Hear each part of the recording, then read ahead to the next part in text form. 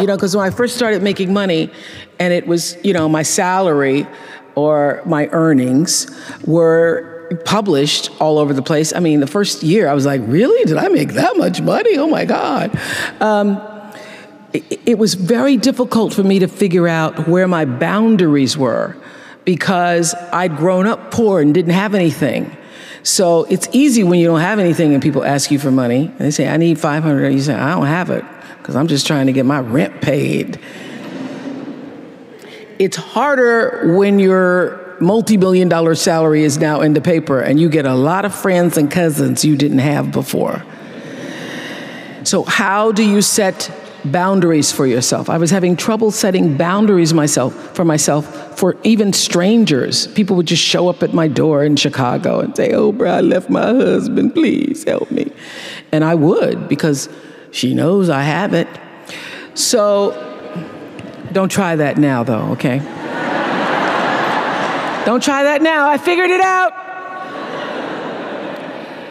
So what I learned is that the reason why people keep showing up is because my intention is to make them think that I'm such a nice person that you can ask me for anything, you can get me to do anything, I'm gonna say yes, I'm gonna say yes. So when Stevie called me this time, I thought I'd try out my first no on Stevie. Let's start big. He wanted me to donate some money to a charity, and I didn't want to donate to the charity because I have my own charities, and I care about a lot of people, but the problem is when you have money, everybody thinks you just want to give to everything. So every letter I ever get starts with, we know you love the children. Yes, I do love the children, but somebody else is going to have to help the children. So I said to Stevie, no. And as a person who has that disease to please, I was waiting for him then to say, I will never speak to you again. I will never call you. I will never sing a song for you. And he didn't. He just said, okay. Okay? Okay, it's okay? He said, okay, check you later. And what I learned from that is, many times you will have angst and worry about things and put yourself in a state, like someone said this morning because their phone went off, they were mortified over a phone, I said, really? You will put yourself in a state when the other person really isn't even thinking about you. So learning that I could specifically determine for myself what the boundaries were for me, what I wanted to do, give my money, give my time, give of my service to who I wanted to give it to when I did, that I get to make that decision. And just because you get 100 requests a week doesn't mean you have to try to fulfill all of that. Just because you have all of these demands on your time and on you doesn't mean that you have to say yes. You get to decide because you're the master of your fate. The captain of your soul, as William Ernest Henley said in Invictus. And understanding that really changed the meaning of my life in that I was no longer driven by what other people wanted me to do, but took charge of my own destiny, making choices based upon what do I feel is the next right move for me. Quincy Jones had, I would not even say an important role. I would say the role in my acting career. Quincy Jones discovered me. And it's so interesting to me because when I was working as a television newswoman in Baltimore, and really all I wanted to do was be an actress, but I was doing television. And I felt at the time, well, I can't quit this job because this is what everybody else wants to do. And if I quit this job, what am I going to do? And I was going to a speech coach at the time that the station had sent me to. The broadcasting school, they sent everybody to the same woman. And I was telling her, I really don't want to do this. What I really want to do is act. And she says, my dear, you don't want to act. Because if you wanted to act, you'd be doing it. What you want to be, my dear, is a star. Because if you wanted to act, you'd be waiting tables in New York. And I thought, now, why am I going to wait tables if I'm already working in TV? So I said, well, what I think is going to happen is I will be discovered. because I want it so badly. Somebody's going to have to discover me. And she said, you just dream. You dream, you're a dreamer. So when it happened, I called her up. I said, you will not believe this. I got discovered. And it really was a discovery. It's like one of those Lana Turner stories, only it wasn't a drugstore. He was in his hotel room, saw me on TV. It was unbelievable. So the interesting thing about that is that I truly believe that thoughts are the greatest vehicle to change power and success in the world. Everything begins with thoughts. I mean, the chairs that we're sitting in, the room that we're in, all started because somebody thought it.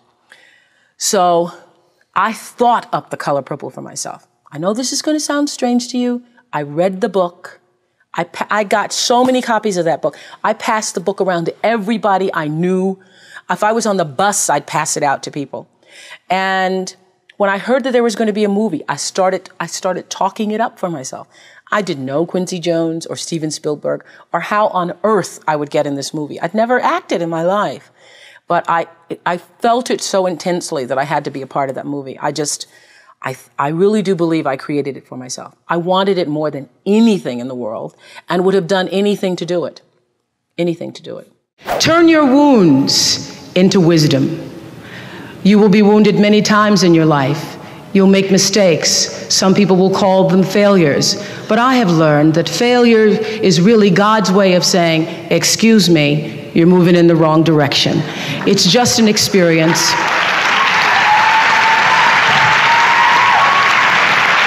Just an experience.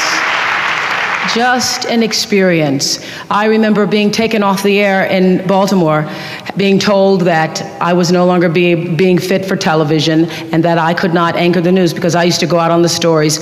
And my own truth was, even though I'm not a weeper, I would cry for the people in the stories, and which really wasn't very effective as a news reporter, to be covering a fire and crying because the people lost their house.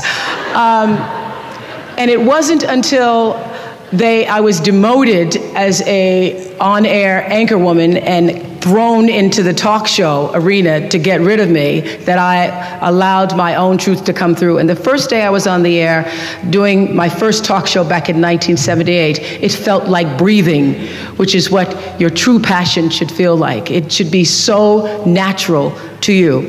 And so I took what had been a mistake, what had been perceived as a failure with my career as an anchorwoman in the news business, and turned it into a talk show career that's done okay for me.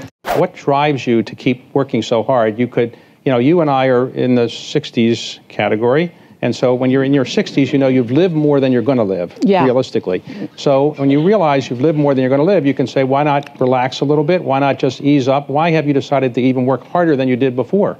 Because I think, David, that everybody, the thing that works for me all these years, whether it was the magazine, or which I still have, or whether it was the show, I understood that there's a common denominator in the human experience.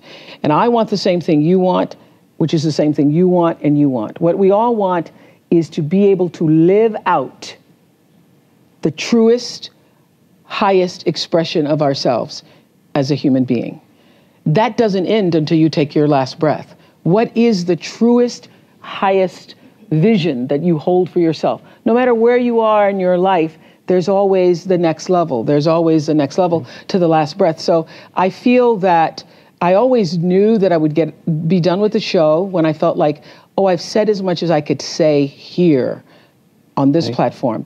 And then how will I be used? If there were a theme song to my life, Amazing Grace would be one of them, and Keep on Using Me Till You Use Me Up would be another one. You know that Bill Withers song?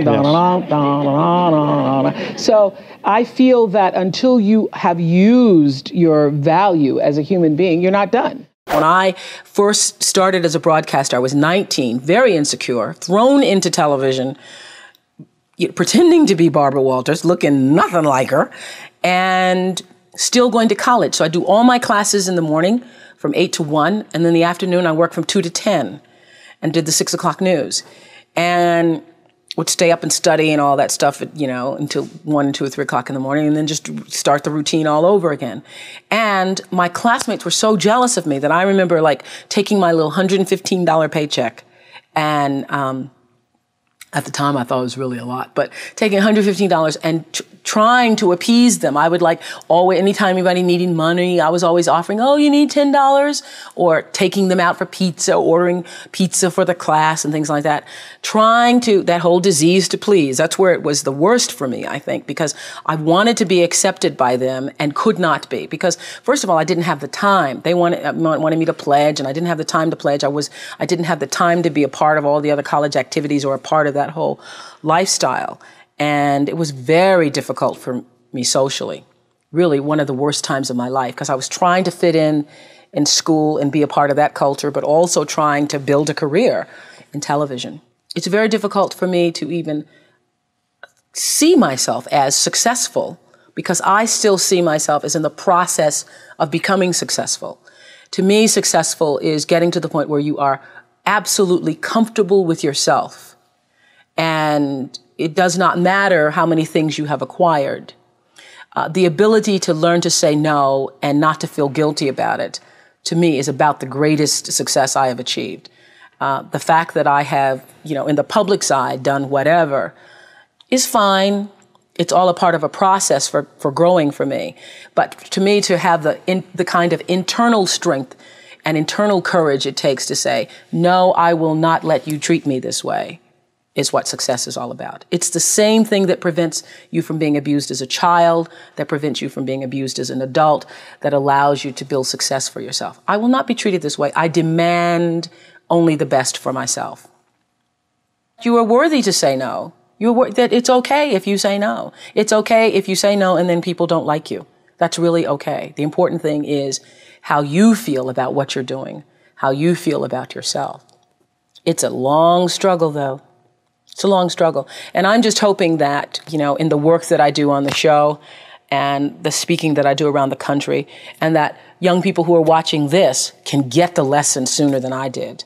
Because it's painful, because you keep repeating it over and over and over until you get it right. And what I found is that every time you have to repeat the lesson, it gets worse. Because I call it God trying to get your attention, the universe trying to get your attention. So we didn't get your attention the first time, so we're going to have to hit you a little harder this time. So I'm still doing it. I'm still learning. Create the highest, grandest vision possible for your life, because you become what you believe. When I was a little girl, Mississippi, growing up on the farm, only buckwheat as a role model, watching my grandmother boil clothes in a big iron pot through the screen door because we didn't have a washing machine and made everything we had.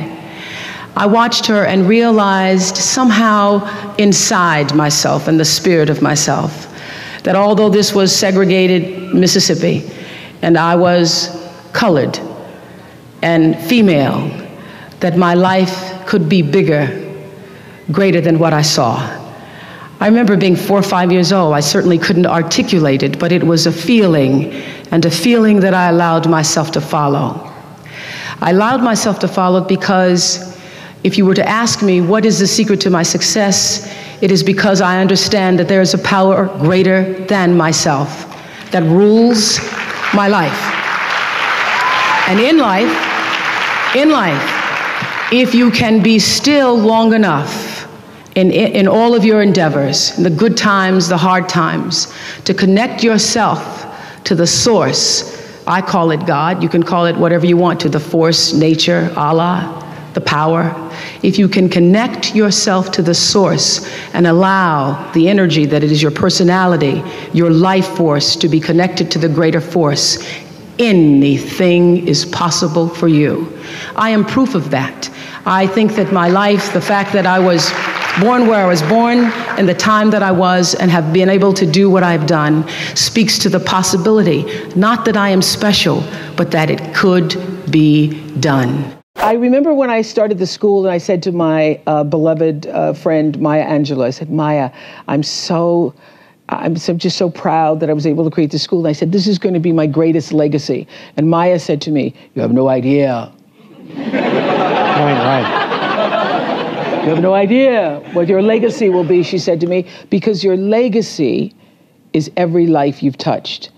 And that shifted the way I saw legacy or what you leave behind or what you do. Because Maya was explaining to me that, you know, over all the years of watching your show, everybody who decided that they were going to go back to school or lose weight or no longer hit their children or get out of a bad marriage, all of those people who have seen and experienced your voice. And the same thing with everybody here.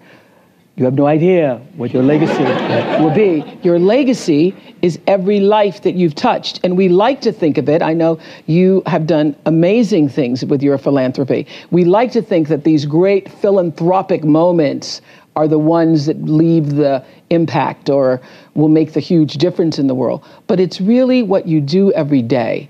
It's how you use your life to be a light to somebody else's, you know, and it's how you use your work as an expression of your own art, whatever that is. My intention in creating Masterclass came from the understanding that everybody's story is the same, all stories are connected, and there is nothing that anyone who's living on earth has ever felt or known or experienced on a soul level that hasn't been felt or known or experienced by someone else. One of the most difficult things in life is feeling that you are the only one. You are the only one who's traveled this path, who's felt this way. I had nowhere to go. I was homeless at the time. I lost my family. Next thing I know, I'm in this car for 3 years, man. I'm struggling. Who's experienced such devastation or joy or triumph or victory.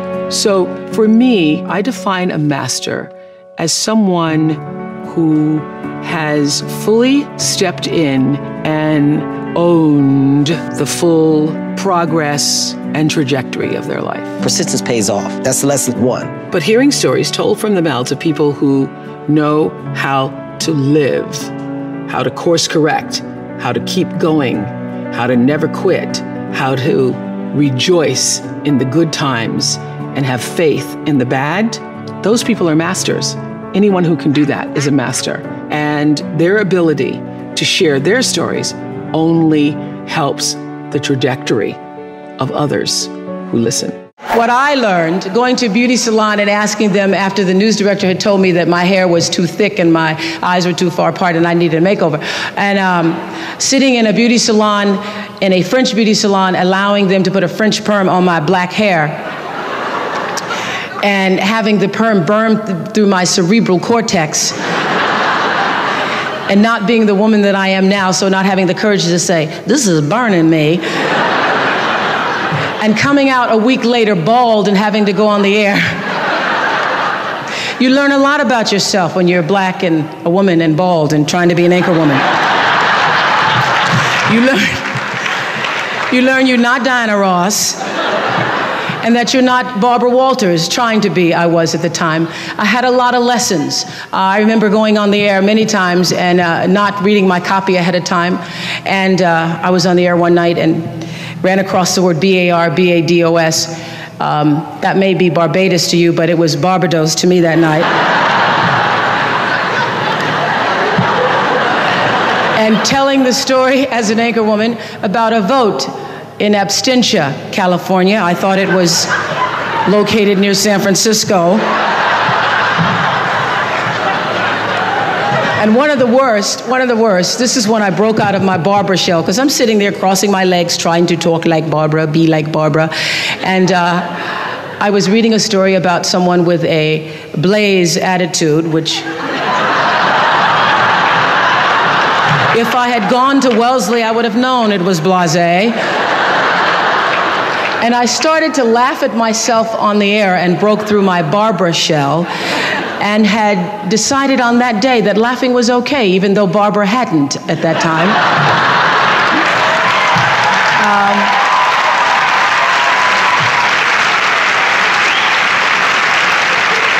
And it was through my series of mistakes that I learned that I could be a better Oprah than I could be a better Barbara. And I allowed Barbara to be the mentor for me, as she always has been.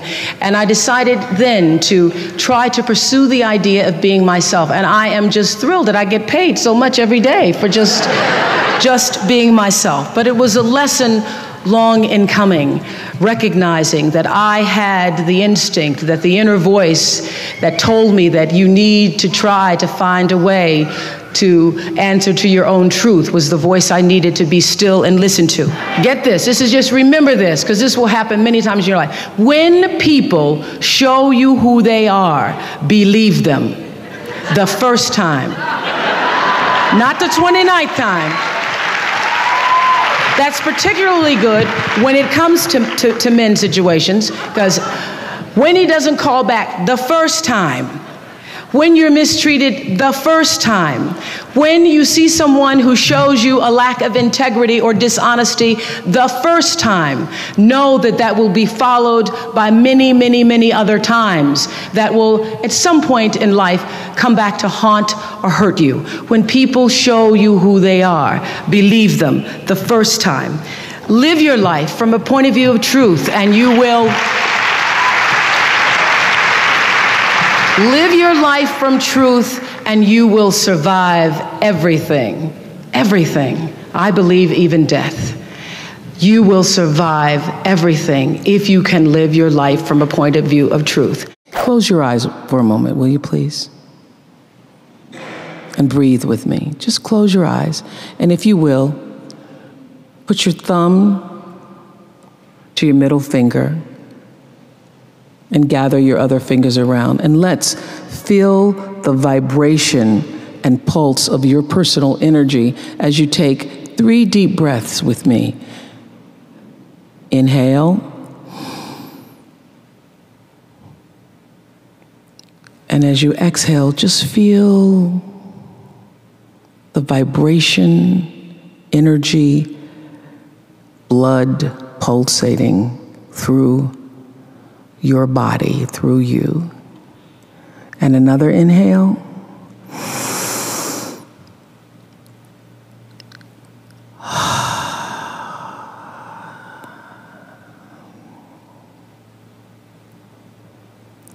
And another inhale.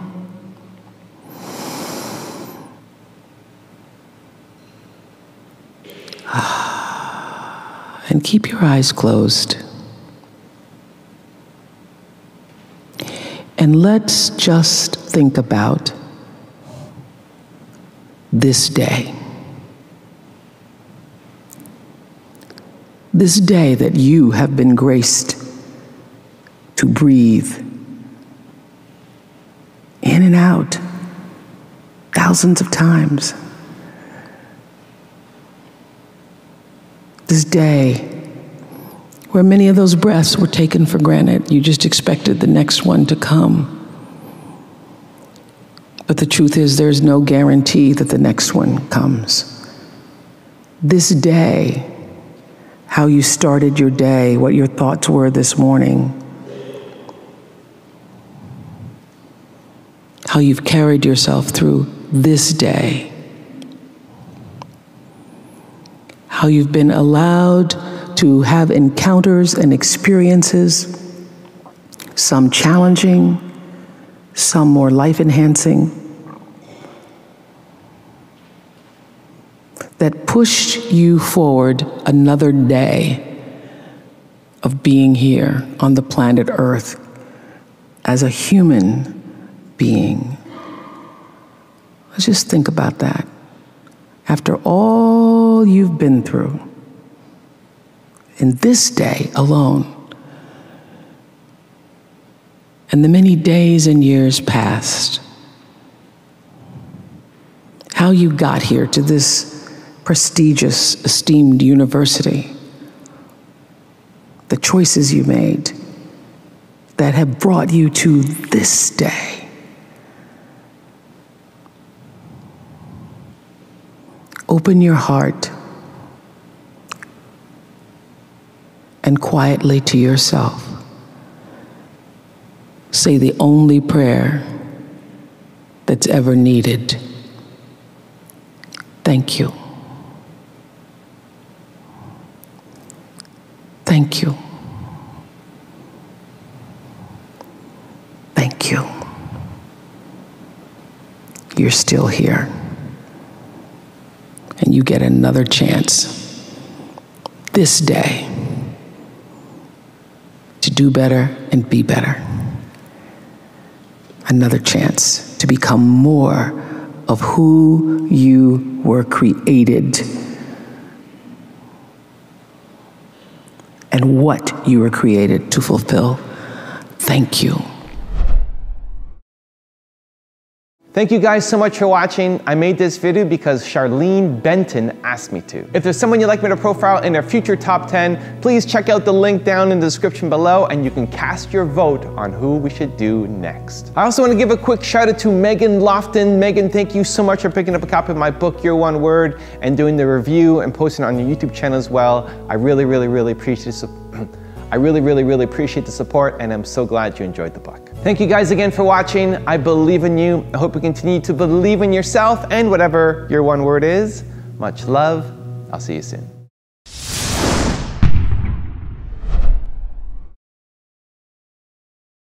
I have paid attention to my life because I understand that my life, just like your life, is always speaking to you, where you are, in the language, with the people, with the circumstances and experiences that you can understand and interpret if you are willing to see that always life, God, is speaking to you. Now, it took me a while to actually really get this and to understand it, but once I did, I started paying attention to everything. And one of the reasons why I can now accept the fact that I can offer my gatherings of information and wisdom and call myself a spiritual teacher is that every single person who ever came on my show, and I hear there's like 37,000 guests I've talked to, a lot of them came from dysfunction and a lot of them wouldn't appear to be teachers, but every one of them had something to say that was meaningful and valuable and that I could use to grow myself into the best of myself, which is what all of our jobs are. Your number one job is to become more of yourself and to grow yourself into the best of yourself. How do you stay fresh, and how have you, what can you attribute staying in the biz for so long? I think every year you're trying to reinvent yourself and you stay in touch with what other people are doing, thinking, feeling. I have always felt that my instinct and ability to connect with the audience was what carried us. Every day after the show, now I do something called After the Show, which airs on Oxygen. I have spent for the past 16 years a half an hour, just talking to people. So my audience comes from a cross-section around the country, so I stay connected to what real people are thinking and doing and want and so forth. As I've grown older, I've learned to appreciate living in the moment, and I ask that you do too. I'm asking this graduating class, those of you here, I've asked all of my viewers in America and across the world to do this one thing. Keep a grateful journal. Every night, list 5 things that happened this day, in days to come, that you are grateful for. What it will begin to do is to change your perspective of your day and your life. I believe that if you can learn to focus on what you have, you will always see that the universe is abundant and you will have more. If you concentrate and focus in your life on what you don't have, you will never have enough. Be grateful. Keep a journal. You all are all over my journal tonight.